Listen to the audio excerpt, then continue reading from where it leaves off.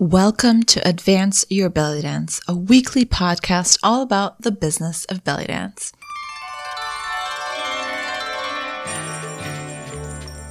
I'm your host, Jana, and every week you'll get belly dance business tips you wish your dance teacher told you when you first started.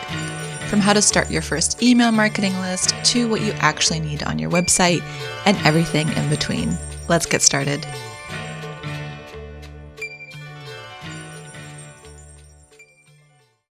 Hello, everybody, and welcome back to another episode for the Advance Your Belly Dance podcast. This week, I want to talk to you about not doing all the things, but doing this one thing instead. So realizing I can't do everything on my own makes my very ambitious heart sad, but it also makes my very anxious brain relax more.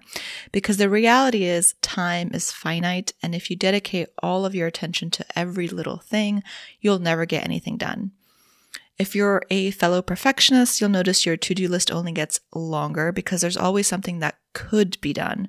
There's always something that could be improved, especially if you work for yourself. So your website could always be updated with a new look. You could always post more on social media, or you could always practice more. But doing more is more likely not going to get you more. What will most likely happen is you achieve your goal only to not appreciate how far you've actually come because you're always redefining what you think you should be doing or achieving next. And you'll most likely burn yourself out by taking on too much. So this is why I'm a big fan of setting up non-negotiables, both for business and in life. Non-negotiables are simple rules in your daily life to help you avoid burnout and stress by minimizing your to-do list and instead focusing on what makes the biggest impact over time with the least resistance now. It could be practicing for a minimum of 5 minutes a day, taking one day off a week from work. This is very important if you work for yourself, or committing to one piece of content a week for your business. There's small but doable actions that focus on what's most important to you while focusing on the bigger picture. So, for example, 5 minutes of practice a day doesn't seem like much until you add it up after a month compared to if you try to practice an hour a day and never actually do it.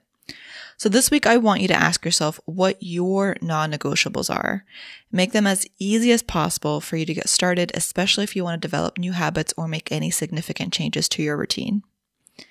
Don't forget, if you struggle writing your sales emails and workshop descriptions and need help with your copy, come join the next business workday on May 30th, all about copywriting for belly dancers.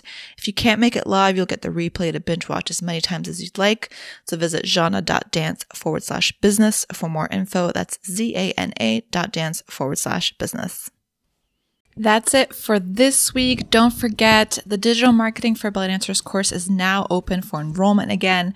This online course is made for belly dance business owners like you, where you'll learn everything about which online marketing strategies and tools to use, from how to brand your business to how to create your content strategy to get more students and everything in between.